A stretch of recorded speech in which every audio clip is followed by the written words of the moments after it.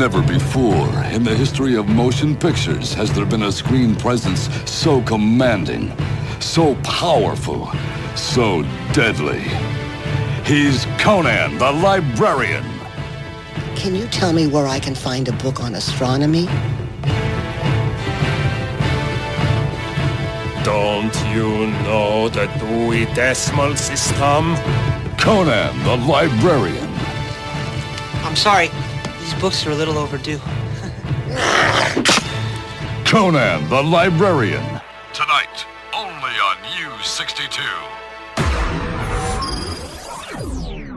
Hey everybody, welcome back to the Nostalgia Junk Podcast. While Matt pours beer tonight, we're going to be watching one of the best sci-fi action films in the 80s, James Cameron's The Terminator from 1984. And it says on the DVD box, the Blu-ray box, rated R for extreme violence and a sexually suggestive scene. Just one. Yeah, it's weird that they put that on there. To go along with our movie watching, we decided to snack on some classic snack treats. Most notably, I would say, the Terminator being a cyborg from the future with a metal endoskeleton. We were going to be eating some York peppermint patties, very, very silver, very metallic looking package. It's the closest we can get to a themed snack for 2020. And it tastes as cold as the heart of a Terminator. Oh, well said. I just pulled that out right there. He's got more, folks. The night is young. What are you drinking? So to start, I'm drinking a brand new one from Propeller Brewing called Citra, which is a pale lager using, the most classic of hops, the Citra hop. Nice melon, citrus, pineapple flavor, What are you drinking?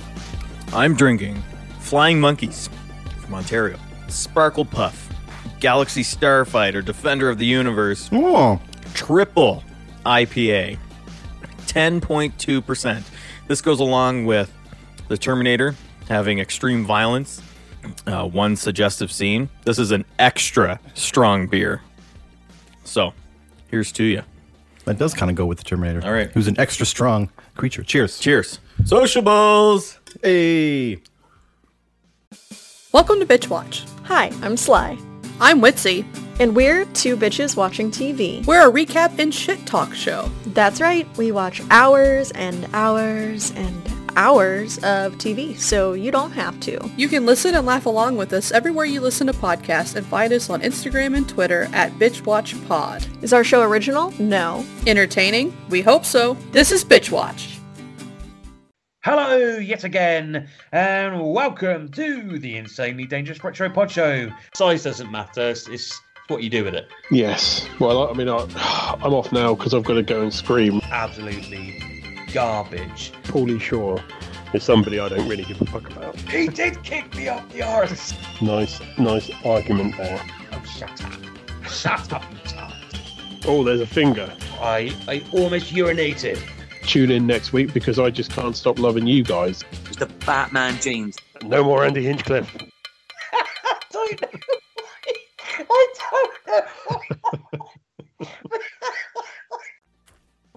why. Yeah, but just a nice trip down the old 80s memory lane. Oh, yeah. One of my favorite movies growing up. So, this is not going to be a watch-along, but I am hitting play now.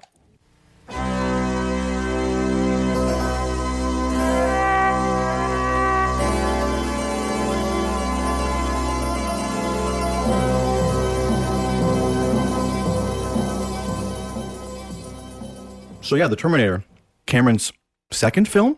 I know he was working with Roger Corman in his studio for a bit. And his first film, actually, he's since discredited apparently, but Piranha 2, The Spawning. But yeah, I've never even seen that, but apparently I read in an interview or something that he just totally doesn't even want it attached to his name anymore. All right, here we go. Los Angeles, 2029 AD. We're pretty close to this. So I don't know. The world needs to hurry up and just, the machines need to rise pretty soon. Otherwise, this is just not even going to be ring true at all. But is this really that far off? I mean, aesthetically, it's far off, but I mean, the machines have taken over. That's true. Elon Musk did say that, theoretically, we could be living in a virtual simulation right now, just like the Matrix. So who knows? Maybe the machines have already taken over, Matt. What? What I love about this is how not 1984 it looks. Yeah, for sure. Definitely its simplicity of its design made it, I guess, more effective, like a dystopian future, black and gray and skulls and flying ships and I don't know. It's very cold. Yes. Yeah. It's void of humanity. Michael Biehn. Is that how you say that? I think so. I don't know. But the Terminator came from a nightmare. I did read this too. This is awesome. Yeah. Director and co-writer James Cameron first thought of the idea for the Terminator while stressed out and fever-stricken in Rome during production on his low-budget horror movie. What was it, Kyle? Piranha 2: The Spawning? Which he had reluctantly agreed to direct after a hard night of editing his own cut of a movie he hated.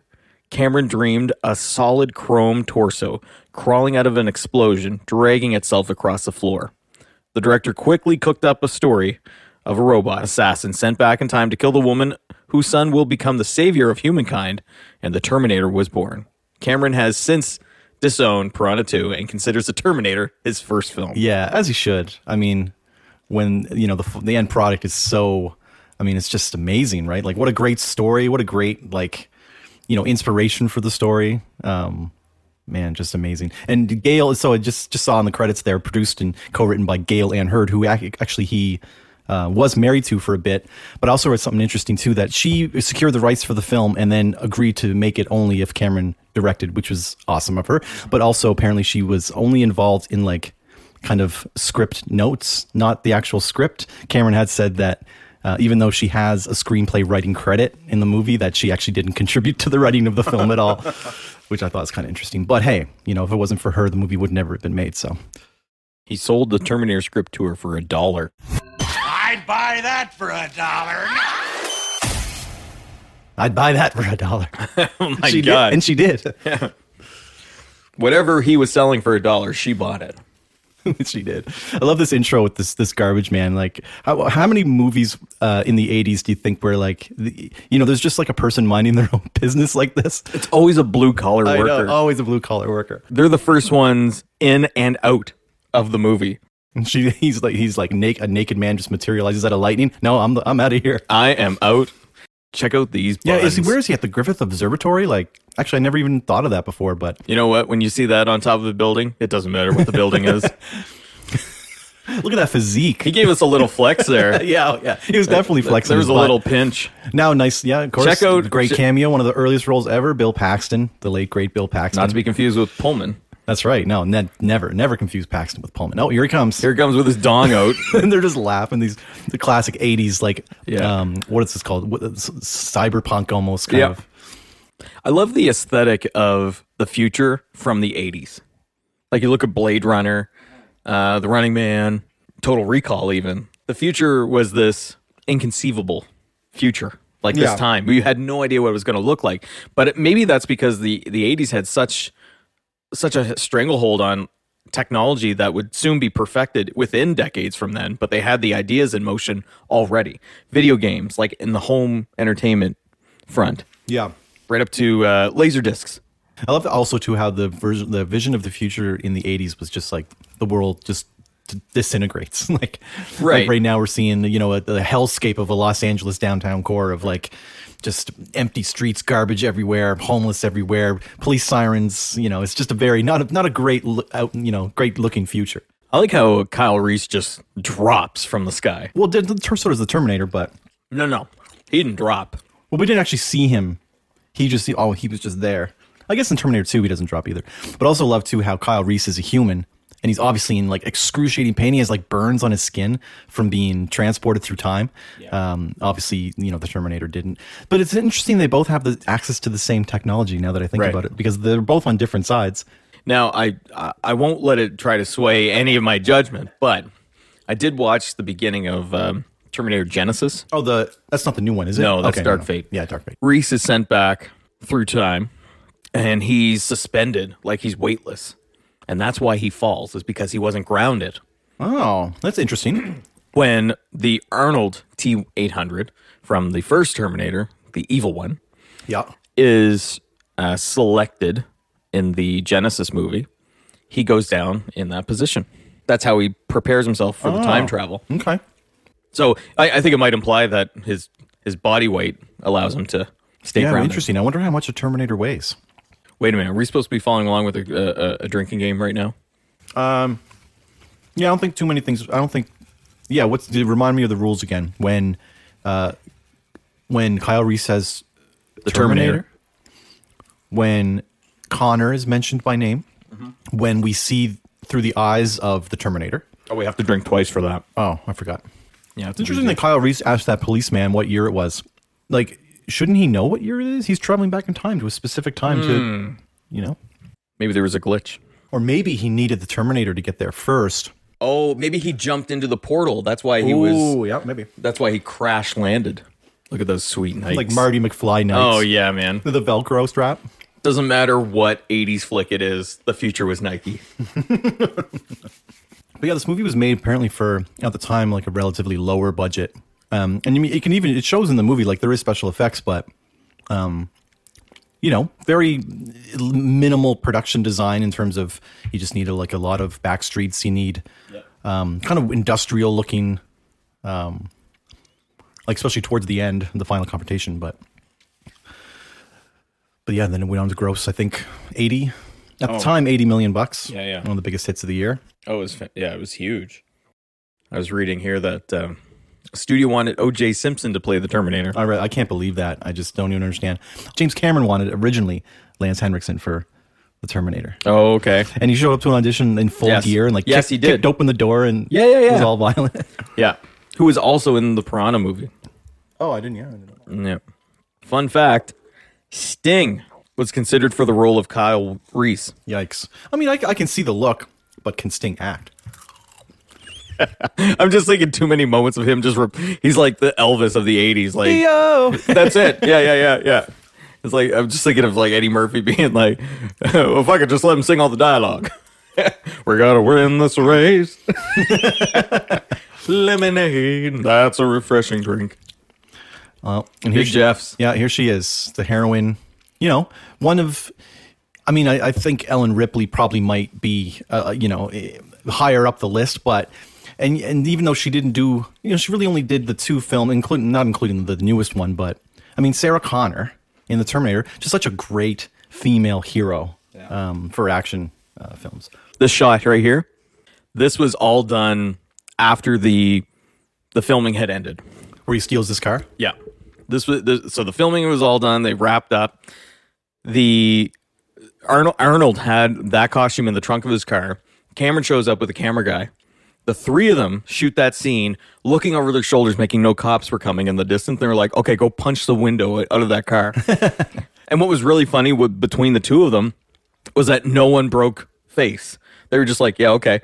Like, Arnold didn't even think like, no, I should probably have a stuntman punch that in. No, he just went for it because he had finished doing the entirety of the Terminator. And he just went for it. In preparation for that role, he systematically taught himself how to take apart guns and reassemble them. Oh yeah, and he did it over and over and over again until he had it like perfect, almost like a military thing. Almost like a machine. Exactly. I do love this scene. Although I feel so bad for this gun shop owner, or the worker, because he's like selling all kinds of. He's having probably one of the best sales days he's ever had, selling them like 10 guns. I also love how Arnold's delivery in this scene, like just naming off the guns. Glock 9mm, Uzi. Well, the guy even says, I'm going to close early today. Yeah, exactly. He's so happy. Oh. He's not at all worried that this like extremely intimidating man is just like buying an arsenal. Yeah. He's like, oh, and he loads up the shotgun. Hey, you can't do that. Oh, wrong. Wrong. Meanwhile, Kyle Reese is, he's not being so...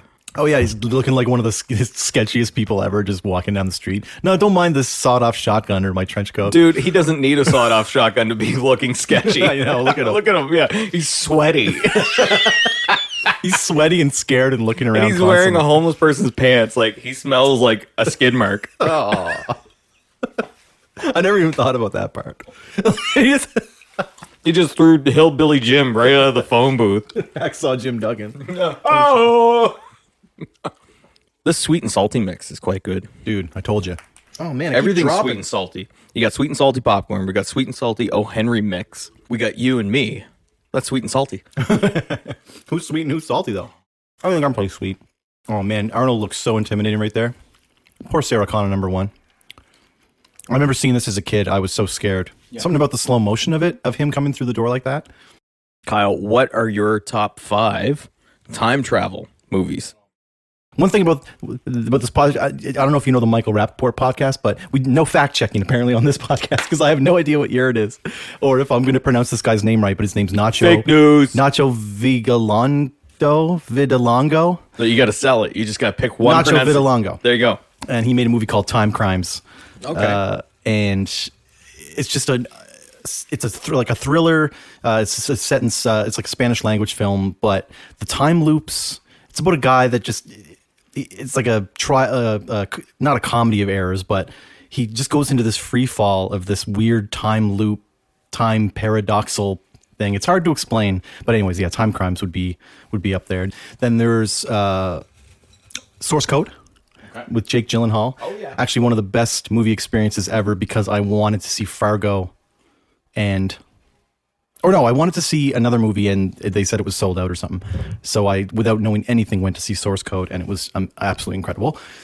Then there would be, number one would be Back to the Future. Obviously, is just so much fun. And just part 1 though. Exactly. No, I loved them all. I had them all growing up. But third, I can't get into. Yeah, third's it's honestly tough. pretty bad. Yeah, number 2 is a lot of fun. But number 1 is just perfect. I love Jaws 19. Yeah. Did you see the fake trailer for that someone made? For Jaws 19? Yeah. No. Yeah.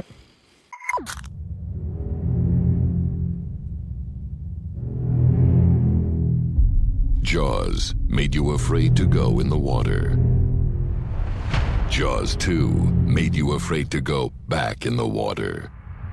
Jaws 3D was a new dimension in terror. In Jaws 4: The Revenge, it was personal. Then it was just business. Then pure pleasure. Cyber Jaws made you afraid to log on. And Robo Jaws made you afraid of robotic sharks. Then Chief Brody's grandson assembled a super team of shark hunters. Jaws 10, it was man versus shark versus all the terrors of the deep. Outer space, then a prequel, and a sequel to the prequel. And then a new era in terror began. Jaws started a family. Battled a Russian shark named Ivan Sharkovsky, took a bite out of the Big Apple, and learned about love from a mysterious stranger. Jaws 18 Origins, the mind-blowing reboot. Now, the oceans are disappearing, and to save their home, the sharks must attack. Jaws 19. This time, it's really, really personal. Coming soon. Yeah. And then, actually, there's a movie called Primer. Have you ever heard of Primer? No. Super low budget. I think they made it for like $10,000. And it's about 2 scientists that create a box that when you're in the box, it you can reverse time or something. It's really, really cool. It's considered one of the best time travel movies. Like the science in it is actually kind of real in a way. Like it's super hard to follow. Okay. But just really, really amazing. Like constantly throwing you for loops. That's another thing. Like I do love not just time travel movies, but time loops. Time loops. Oh, yes, time loops. Because I'm going to say Edge of Tomorrow is absolutely amazing. I could watch that. I watch that all the time if it's on TV. Cool. Have you seen Edge of Tomorrow? No. Oh my God, man. I know. So yeah, it's so many. I like time, like Triangle. There's a recent film last couple. Triangle. It's on I don't know if it's on Shudder, but it is. That's a great one.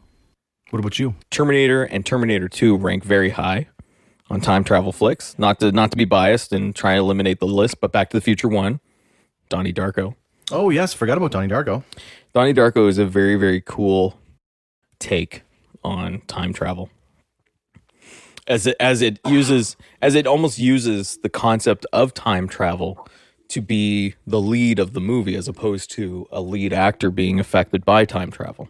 Well, yeah, I like how that not only not just time travel, but the idea of a time tangent. Yep. Like a tangent universe. Something that happens that just kind of rips the fabric of time just a kind of tiny bit. Mm-hmm. And yeah, the idea of Donnie Darko is that it just needs to get back on track or something. It's like it needs to find the finality of what happens at the end in order for the world not to end.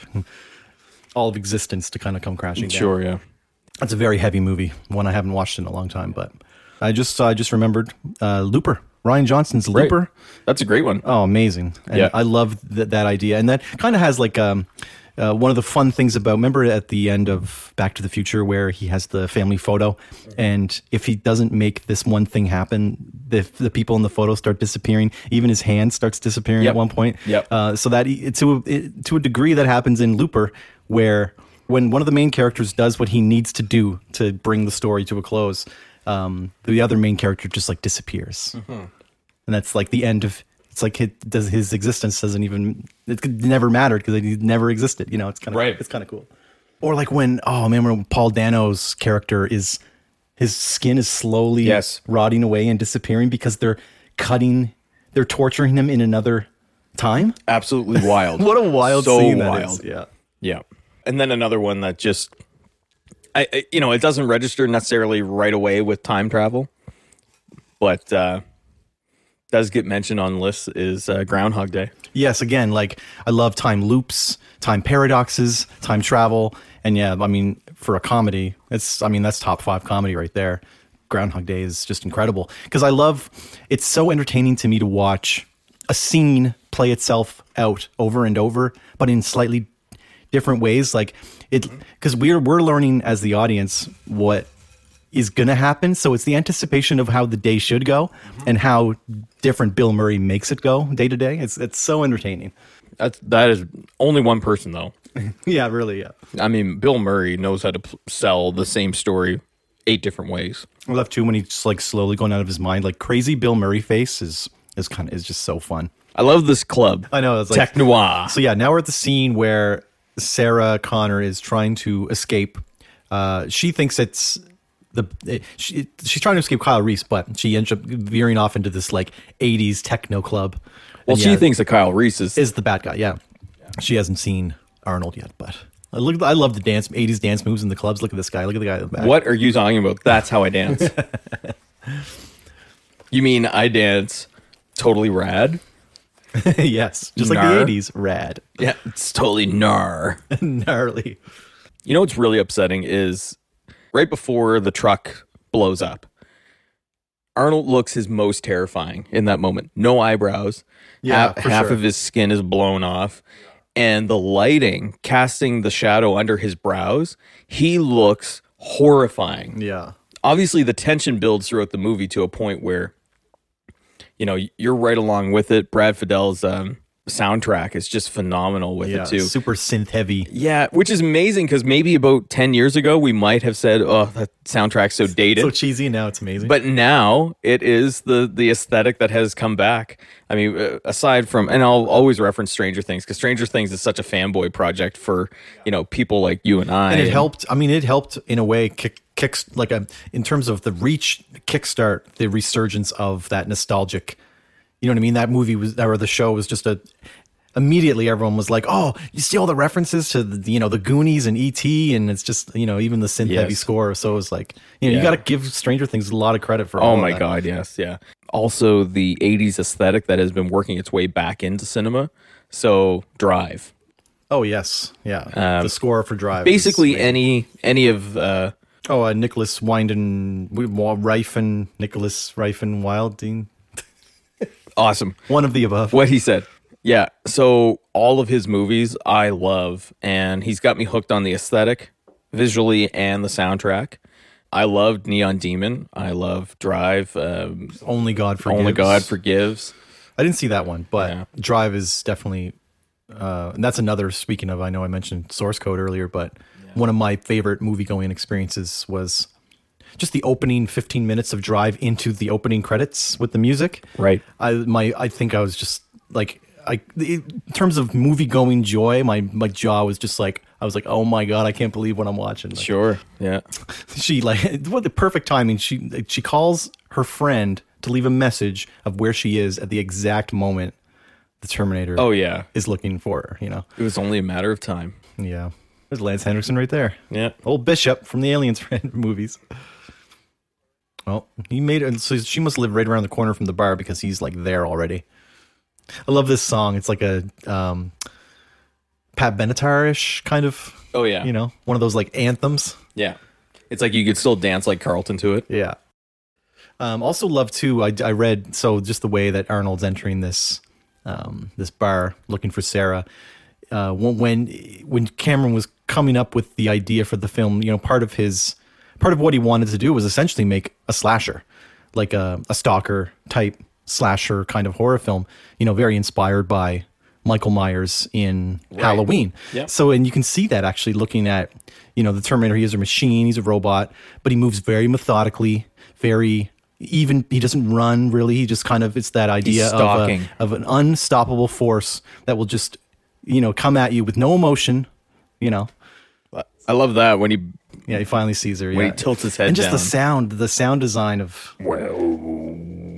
I found this so scary as a kid. It's crazy this came out in 84 too. I don't remember what year it was when I saw it, but I was only 4 years old in 84. There's no way I saw this when I was 4 years old. Oh no. Definitely probably, I would say 7 or 8 maybe. No. Still too young. I remember seeing Terminator 2 first and loving it. And then when I saw Terminator 1, I thought, I don't know if it's as good. But they sit on so different... It's so darker and grittier and grimier. But that's what's so cool about it is that, Arnold gets to play a heel in the first one. He gets to play a good guy in the second one. And actually, yeah, you reminded me when you brought that up that... Look, the power of the trailers is, like such a big part of what sells a movie. And, I understand that, but apparently it was Cameron's original intent for, if you watch Terminator 2, like just on its own at the very, like without any preconceived notion, it's by design to look like Arnold Schwarzenegger's bad. Like he's going to be bad because he was bad in the Terminator. Right. And even up until even using the T-1000, making the T-1000 a police officer, you're just automatically, you think he's a good guy. Right. And so without seeing, the trailers ruined it because they told you the T-1000 was bad. But if you watch the movie like that, you realize up until the moment when all three of them meet, John, the Terminator, and the T-1000 in the mall hallway, in the back hallway. That. That's the first moment that it would have been such a crazy twist to see that in a theater and not know what was really going down. Come with me if you want to live. Like, what the hell? And we're just like as confused as John would be, So James wanted the special effects legend Dick Smith to create the design for the Terminator skeleton. From The Exorcist fame. Yeah, and aging Marlon Brando in The Godfather. Okay. But he declined it. Mm-hmm. But he was like, hey, how about Stan Winston? I know. How about the other greatest special effects legend of, Took 6 months. To film the whole movie? No, to create Cameron's vision of the skeleton puppet. It was created using clay, plaster, urethane molding, which was then cast in a mixture of epoxy and fiberglass, reinforced steel throughout the rig. Whole skeleton was chrome plated to stress to look more realistic. Final skeleton weighed more than 100 pounds. That's how you can stay grounded during time travel. That's true. Your skeleton weighs 100 pounds. Look, he's got no eyebrows. Now he's looking terrifying. Looks like a monster. Looks like Frankenstein's monster. Yeah, it's that forehead. But even without his eyebrows, he still looks like Arnold. He's got that furrowed brow. But yeah, the design of the skeleton, pretty enduring. An image that has just kind of stayed with even the franchise year after year. Very signature to the franchise. Just a marvel of design. So, Stan Winston. What more can you say? Oh, he knows. Yeah, I was watching an interview between Cameron and Schwarzenegger talking about how initially, when the studio was, suggesting OJ for Terminator, they suggested Arnold to play Kyle Reese. Oh yeah, I read that too. And it was after the meeting that James had said, no, it's going to be Arnold. James went back and painted a portrait of Arnold as the Terminator, as he saw him.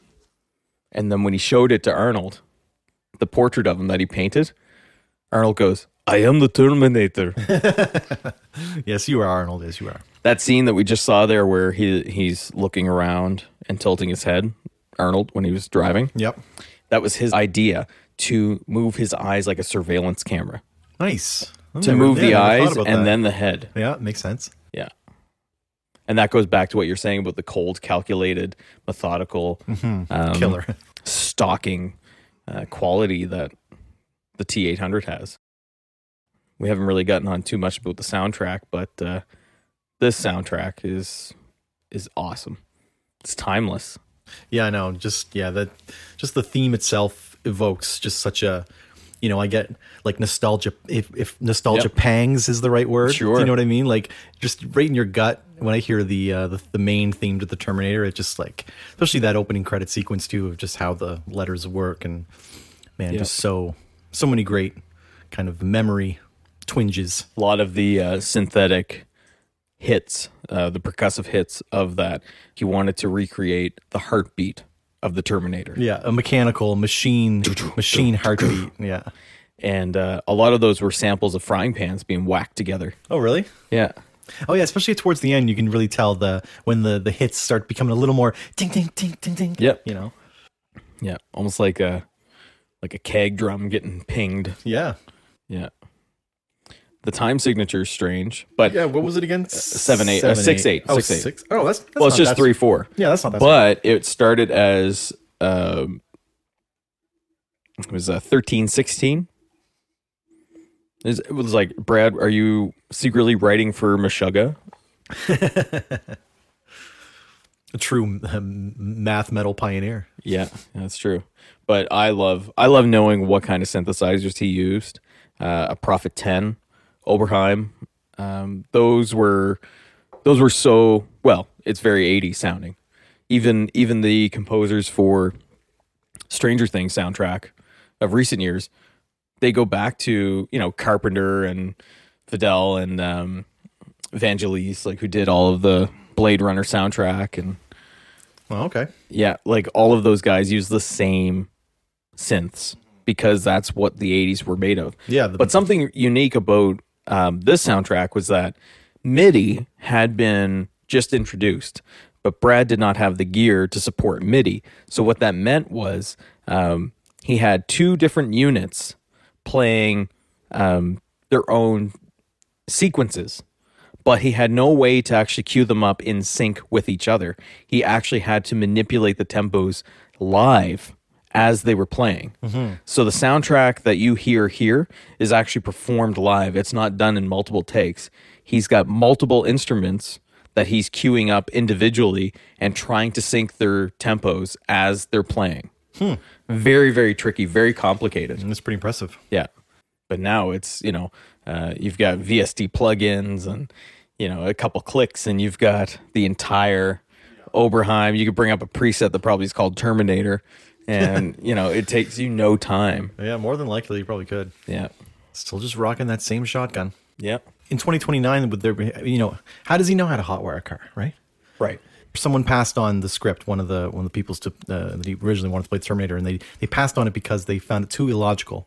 And James Cameron said, if the story and the characters are entertaining enough, like believable enough, then no one will care in the end. Right. You know what I mean? It just takes like film geek kind of, assholes like us to like point out the flaws of any particular. I'm not that I'm pointing them out. I'm just kind of like trying to think about it as I watch it, but. Right.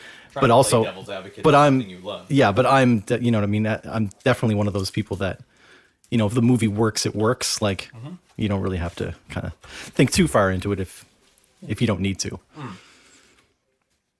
Especially when we're dealing with futuristic cyborgs that come back in time to kill an unborn, or the mother of an unborn, to stop a kid from being born. In that present.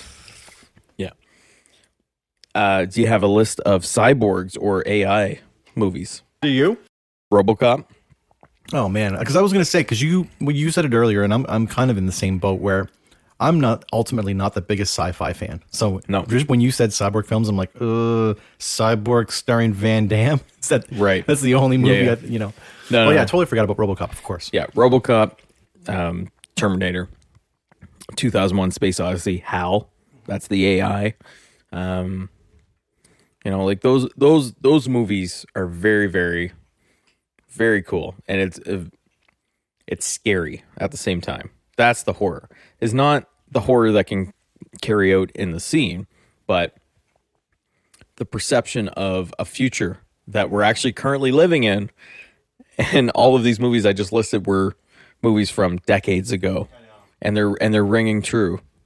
That I said it back in the movies episode, 2001: Space Odyssey. That's from 1968. trying to paint an image of what it's going to be like in 2001. Hold on, here we go. Yeah, baby. Oh. It says to pour aggressively. It does? Yeah. It's a stout. Oh, yeah. It says it on the can somewhere. Yeah. Pour vigorously. 180 degree pour. Oh, wow. I didn't go quite 180 degrees. No. Yeah. But I think 2001 Space Odyssey is very terrifying in the sense that they weren't far off from basically 40 years before. Yeah. And and it's interesting too to think about how, 2001 deals with a rogue AI. Mm-hmm. Would we have the Terminator without 2001? Or sure. I know it's also inspired by like the writings of like someone like Harlan Ellison or something, yeah.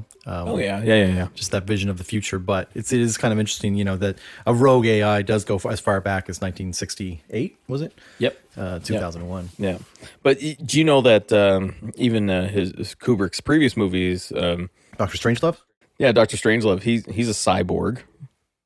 His hand has involuntary movements that somehow Sig Heil as a character tick. These great LAPD cop cars, which I don't think has the design of them ever changed. Like it seems so signature to protect and serve, This is the same future car that existed in RoboCop of the same era. A Datsun. I just noticed that too. I never noticed that before. Of course, why would I? And why was it even just parked there? Why, Ooh, Sarah Connor saves him there.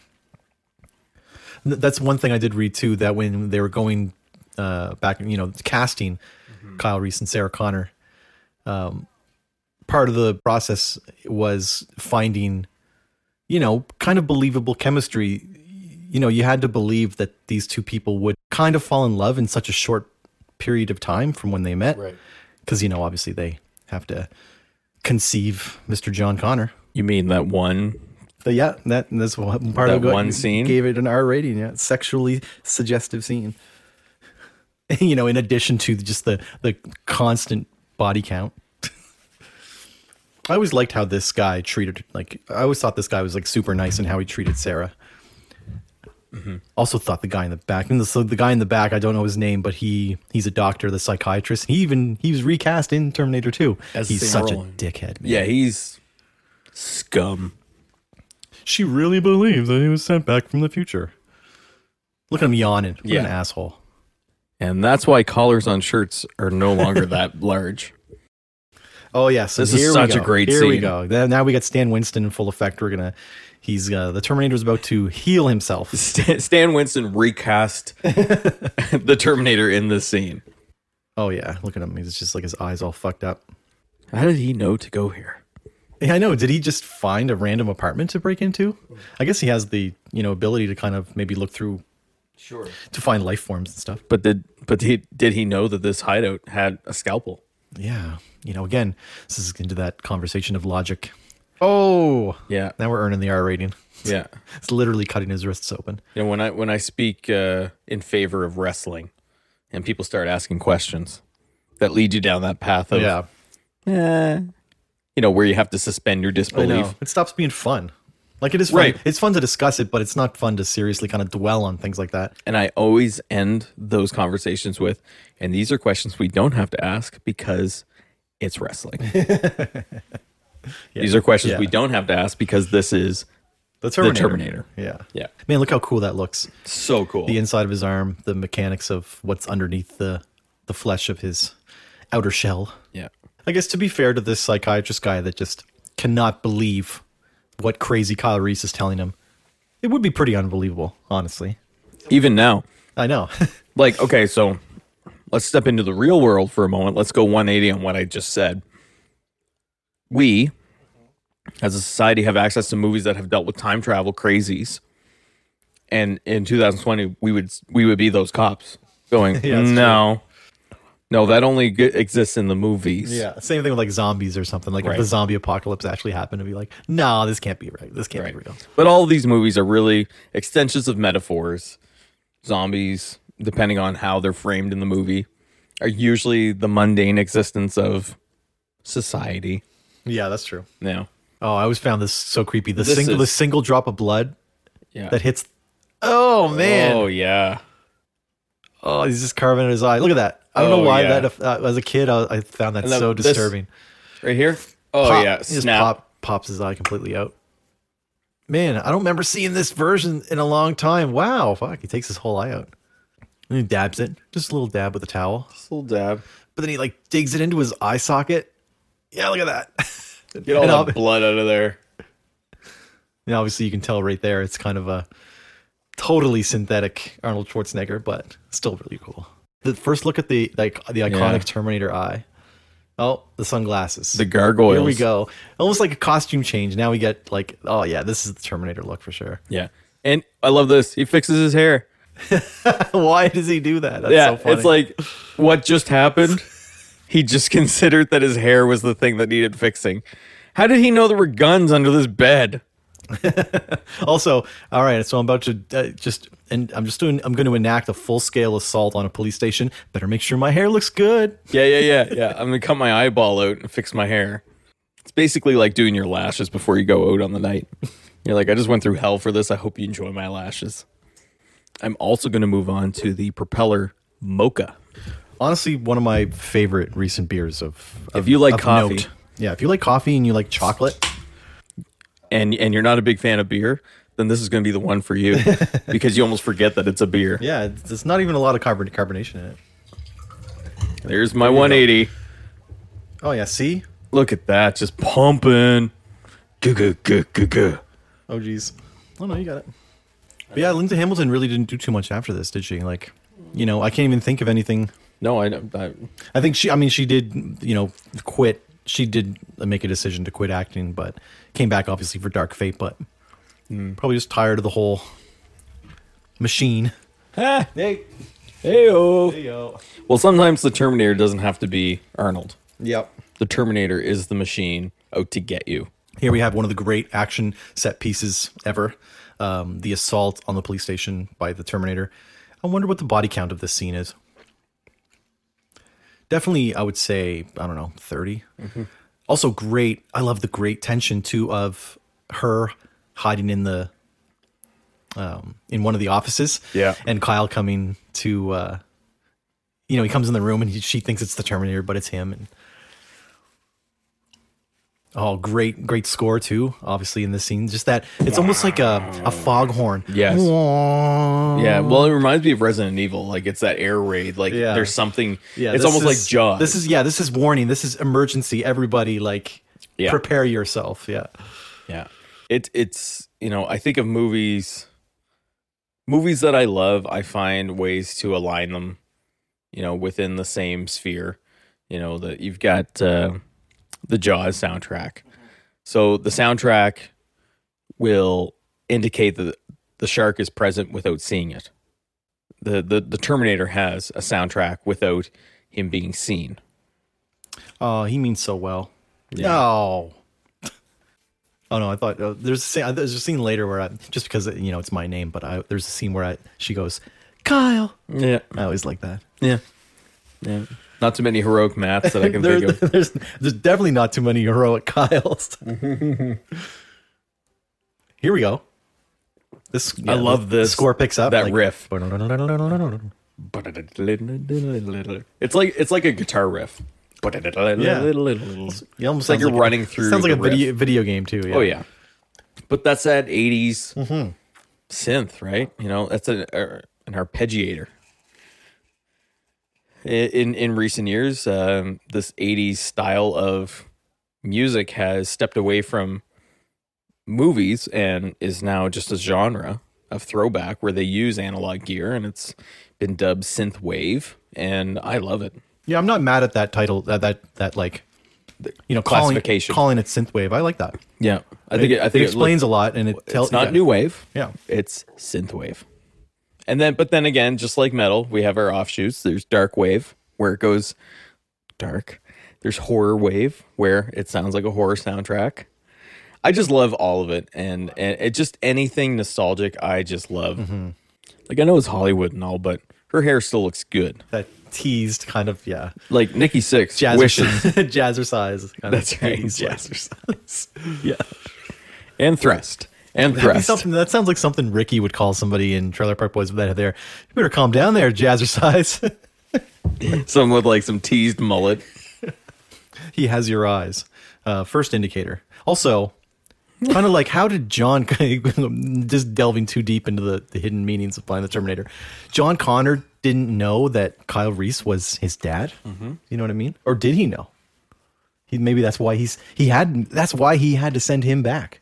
He knew it was his destiny to send Kyle Reese back to have sex with his mom. Well, that's an idea.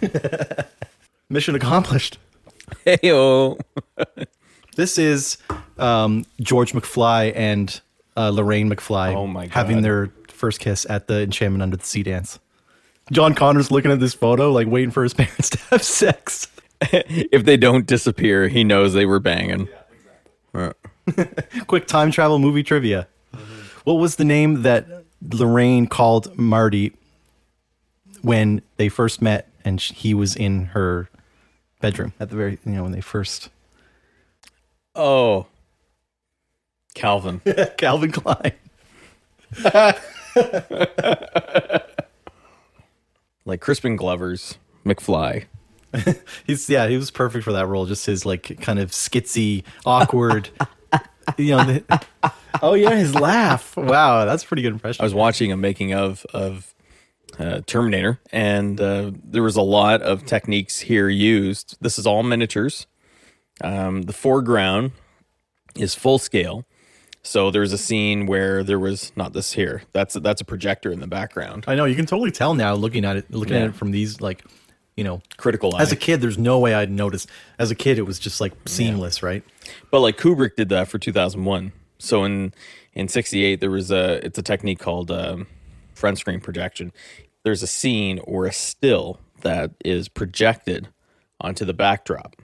And then the actors act on a stage set within a certain parameter or distance or depth with relation to the background. That's where that suspicion of the lunar landing being rigged comes from. Mm-hmm. I love too how Kyle Reese had that photo that John had given him. Right. Of a picture that hasn't even been taken yet. Will only be taken at the end of the movie, but... Yeah, but this is the future. Mm-hmm. It's wild. Did he rent this apartment from this landlord? Did they have an encounter? Like, I like that fuck you, asshole, and fuck you are two different options. And the landlord takes it. Oh, yeah, okay, I guess. Yeah. Yeah, nothing to see here, folks. I know. Good thing the landlord's gone. Like, see him come. Oh no, there's someone in the. I was like, no, fuck that. But really though, I think this building, that's not an issue. Yeah, that's true. It's probably like the famous Skid Row in Los Angeles. That's God. probably where that apartment is. One of the reviews I even read that, or one of the quotes from it was just moving constantly. This movie, like these action scenes, just like you're always kind of like moving forward. Yep. Yeah, very effective filmmaking for sure. I mean, yes, I do. I can appreciate why James would like to state that this is his first for sure movie, but it's hard to not appreciate where you've come from.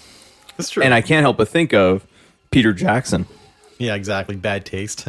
But Dead Alive. But Dead Alive is so much better than Bad Taste. But then what? Lord of the Rings. He didn't do that right after Dead Alive, did he? No, but my point is he did The Frighteners. But he had he didn't say that he didn't do those movies. No, he wasn't discounting those movies. No. No, I know what you mean. Yeah, but like, it's almost because I know. Yeah, James Cameron was studying with, or like apprenticing or whatever, assistant or whatever to Roger Corman, and probably that's how we got. I almost see the Piranha thing is just kind of like a, an audition reel or something. Like he was getting his feet in the door. Mm-hmm.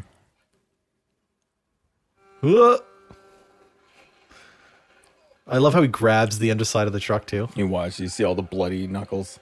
Man, I haven't seen this in so long. Like I must have seen a lot of like TV edits or something. A lot of this just seems a lot more gory than I remember. Also, that extreme violence. Yeah. Yeah, this is the sequence where I find Arnold looks his most terrifying. Oh yeah, it just gets like progressively gnarlier as the movie goes on. But it's the lighting. Until he's finally just like just a skeleton. Again, like look, you see the light. He loves the red eye in the windshield. Cameron loves chasing people with big ass transport trucks. Happens in Terminator 2 too. Yep. Nice shot. That's like the equivalent of Luke Skywalker hitting the core of the core of the Death Star. This is great. She can run pretty fast, though. She's been out running this transport truck for a long time. Boom. This is all a miniature. Oh, this truck? Yeah. Cool. Yeah. It still looks full size. Amazing, yeah. Yeah. That's that projector there. Yeah, you might want to get out of that dumpster. Oh, the fire in the back's the projector? Yeah, okay, yeah. See, I don't remember this shot at all, man. Look at that. She's come a long way. She was a waitress. Yeah. Yeah, what's the time span of this movie? Like 2 days? Yeah. Maybe? Yeah. Oh, yeah, because they spend the night like underneath that like bridge. Oh, but then they spend another night in the hotel where they have sex. So 3 days. Oh, right. 3 or 4 days, yeah. Kyle. Oh, there it was. Kyle. Yeah, I'll take a drink to that. Here we go. The full reveal. The iconic skeleton. The face. I mean, it's the face. It's the teeth. Yeah. It's like the full skull is the most But signature. it's the humanized teeth, like the white veneer. Yeah. And this looks pretty cheap, actually, now watching it, but it does. The motion capture, they obviously had bigger budget, better technology for number 2, but, Oh, look, now she's like full. She's just... But this skeleton is only terrifying because you spent the majority knowing it was Arnold. Yeah, that's true. He just will not stop. I love the idea, too, of the red eyes being the life force, almost. Right. Which we'll see in a sec, but, that's... Once that's extinguished, it's over. Yeah, I never thought of that. I like the synth hits. The metallic synth hits to the metal bar hitting the metal skeleton. Yeah, did Brad Fiedel get an Oscar nomination for this score? Because he probably should have. He didn't, and he should have. Yeah, that goes there. Oh, shrapnel. Now you think that would have? But if the torso's still intact, then if the head is still alive. Well, this is the dream. This is Cameron's dream. Yes, so here we go. This is full circle right now. The idea for the Terminator came from a dream that Cameron had about a machine with knives crawling towards somebody. So now we're going to get that. Yep. So cool. It has a mission. Also very psycho, Bernard Herrmann-esque, just hitting of strings. Yeah. Dissonant, It's semitones. It's so the Bernard Herrmann... The strikes, that's E and F at the same time. Weird. It's like your brain knows it's wrong, so it's creates fear. It's amazing what music can do. Oh, yeah. I know what I'm going to do. I'm going to crawl into the most confined space I can find. Got to give it to the Terminator. It's pretty relentless. It has a job, and it's going to do it. Yeah. Oh, there's the button. I love this shot, too, where the hand comes right to her face. Yeah, look at that. And it gets her too. That's the thing. Gets her at this point, it's gonna he's gonna get her. It has its hand around her, it's gonna choke her. You're Terminator, fucker. Oh, still watching her. I know. I can't believe it's a pretty resilient machine there. Here it goes. It's out. I love the story that this guy tells her. Good hustle. If he doesn't get the money for a picture, his father will beat him. Oh. Great ending. There's a storm coming in. I know. Right. Woo! Yeah. Judgment Day. Yeah. Now, Terminator 2 has always been cited as one of those, the sequels better than. For sure. But I don't know about that anymore. I don't know anymore either. Because I loved Terminator 2 when I saw it. And then when I saw the first one, because I was younger, the entertainment, the appeal, the merchandising at the time was so relevant to me. I was like, I can't help but think that Terminator 2 is that much better. And as minimal as as low budget or whatever, and as the Terminator is, the story and the idea and the mythology and just everything is there. Like the story of how the machines came to be, and you know what I mean. It's all explained. So it's like Terminator 2 is just, it's a bigger budget, allows for just more, like it better can explain or better can like expand on that idea. But the Terminator 1 had it all to begin with. Oh yeah, yeah. But it was the darkness. Although I do love the addition of the Skynet. What's his name? I forget. The guy that creates the AI. Like that whole edition in Terminator 2, that's really cool. Mm-hmm. And how he like helps them in the end. Skynet Cyberdyne Systems. Yeah. Anyways, that was the Terminator. Yeah, that was the Terminator, and Amazing. You damn well know that you've seen this. Yeah. So you know, if you like listening to this, just definitely go back and watch. What a great Blu-ray too. That great quality. Just definitely a film worth revisiting if you haven't seen it in a while, for sure. Yeah, and if you haven't seen it at all. Oh, if you haven't seen it at all, I would say it's essential viewing for any genre fan of horror, sci-fi, action. It has all three, and it's one of the best films, I guess, of that ever made. Yeah, it's so well shot, framed, and told that you don't have to be a fan of any one of the genres to follow it. For sure. Yeah, I mean, ultimately, I would say at its core, it's a chase. It's a thriller. You know, and in that way, I guess it's more accessible to anybody, you know, but there's definitely, you know, horror elements, obviously sci-fi elements of the design and the characters and the ideas behind it. But yeah, anybody can watch this movie, I think. Till next time, for Nostalgia Podcast, I'm Kyle Smith saying, Kyle! And I'm Matt McGraw saying, you're terminated, fucker.